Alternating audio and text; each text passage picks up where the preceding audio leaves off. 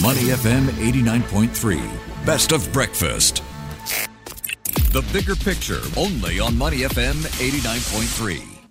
Good morning. Welcome to the bigger picture. Today, the focus is on China. And of course, the economy there is reopening.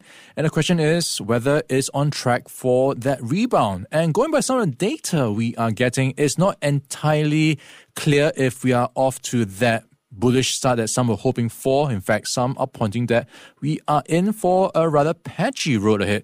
So let's check in with our guest today on the bigger picture. He is Desmond Soon, Head of Investment Management for Asia ex-Japan for Western Asset Management. Morning, Desmond, and happy Friday. Happy Friday, Ryan. Hey. Good to be here. Glad to have you on, Desmond. 9.3. Yeah, you've been tracking what's been happening in China very closely. So let's take a look at the data you've been observing. So are we seeing China's growth rebound on track?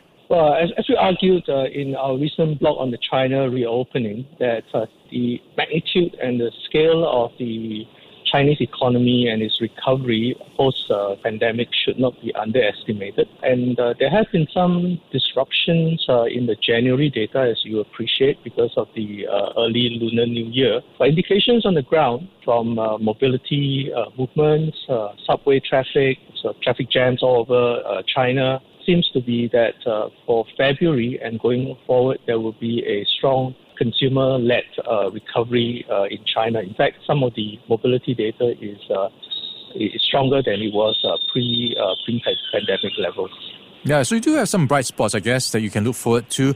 So how bright are we seeing these bright spots in the property sector? Are we seeing them yet in terms of the recovery momentum?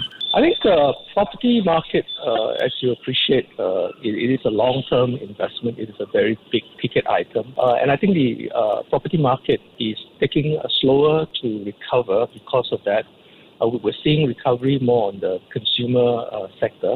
But that said, as we argue in our blog, that the government, the Chinese government had thrown, I would say literally the kitchen sink in terms of measures to support the property market. China has an array of macroprudential measures that they have placed when the market was very heated that they can slowly recalibrate and reduce. So there are a lot of levers that the Chinese government can use, and I would argue that they would at least cushion the downside on the property market. And that's what we're seeing in the data, that for Tier 1, Tier 2 cities, sales are picking up in the property market. But a long-term recovery in the property market will require confidence and job security, and that's not by all means clear. I do want to mention that in terms of the data we're seeing, I think a lot of the travel is just picking up to the ASEAN countries, to South Korea. They're all just picking up because it takes time for visas to be issued, and then they will initially test for Chinese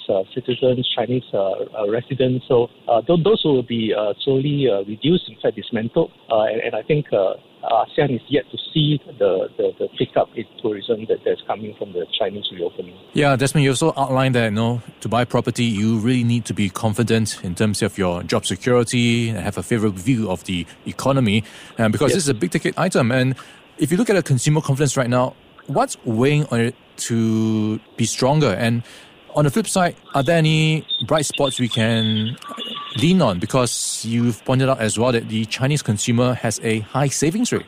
Yes, indeed. Chinese consumer are high savers. Well, I think the property market's decline has been arrested and probably a gradual recovery, particularly in the more high-demand Tier 1 cities, Tier 1, Tier 2 cities are probably in the cards. I think how can we sort of benefit from this recovery? I think we argue that, that China still has I would term it as the 3Ds, right? Structural challenges, one of aging demographics, high debt overload, and also deglobalization that's very real. So I think the 3Ds continue to be major structural headwinds to the Chinese economic growth. And we rather sort of play both the cyclical as well as the structural benefits from. So the cyclical one is one of recovery, tourism, greater investment. But there's also a larger structural shift that's happening to the benefit of the ASEAN economies. And as I think George Yeo, our ex-foreign minister, recently pointed out, if ASEAN actually plays it right, and we also showed some charts in our blog as well, that ASEAN will be a major beneficiary for Chinese overseas direct investment, as well as the China Plus One diversification strategy for supply chain. All right, well, in conversation with Desmond Soon, he is the Head of Investment Management for Asia, ex-Japan, Western Asset Management. Let's take a look at the currency, Desmond. So the Chinese yuan actually hit a 5-week low against US dollar on Monday. And this is off the back, apparently, the low numbers we saw from South Korea for their first 10 days of February for daily exports. So perhaps a sign of the slump in demand we're seeing, and of course all the talk about recession. How much is it going to affect the Chinese economy and the Chinese yuan? In the long term, China will face the deglobalization.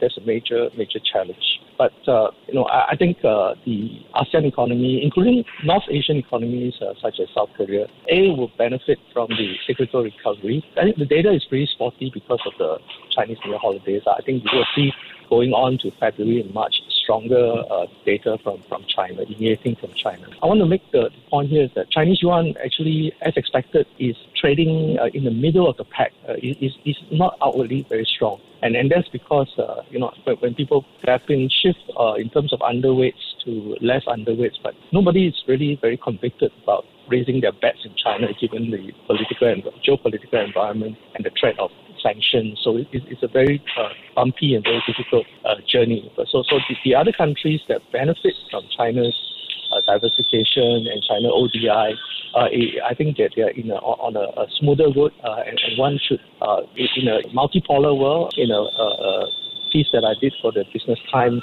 many years ago, that in a multipolar world, one should try to be focused more regionally and especially to immunize one's liability streams and Asian currencies, initial bonds for Asian-focused investors with Asian liabilities. It is probably something that we should contemplate more seriously in our investment strategy.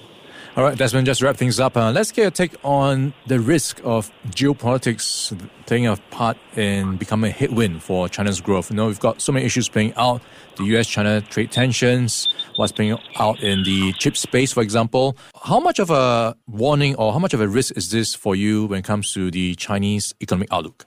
So I think you can call it the new normal in US-China tensions or relationship will be the backdrop for investment going forward. That's why I think globalization is something that is increasingly tenuous, especially for investment, and something that we have. So I think we have to be very, very watchful of this situation, particularly in the run-up to the 2024 U.S. election.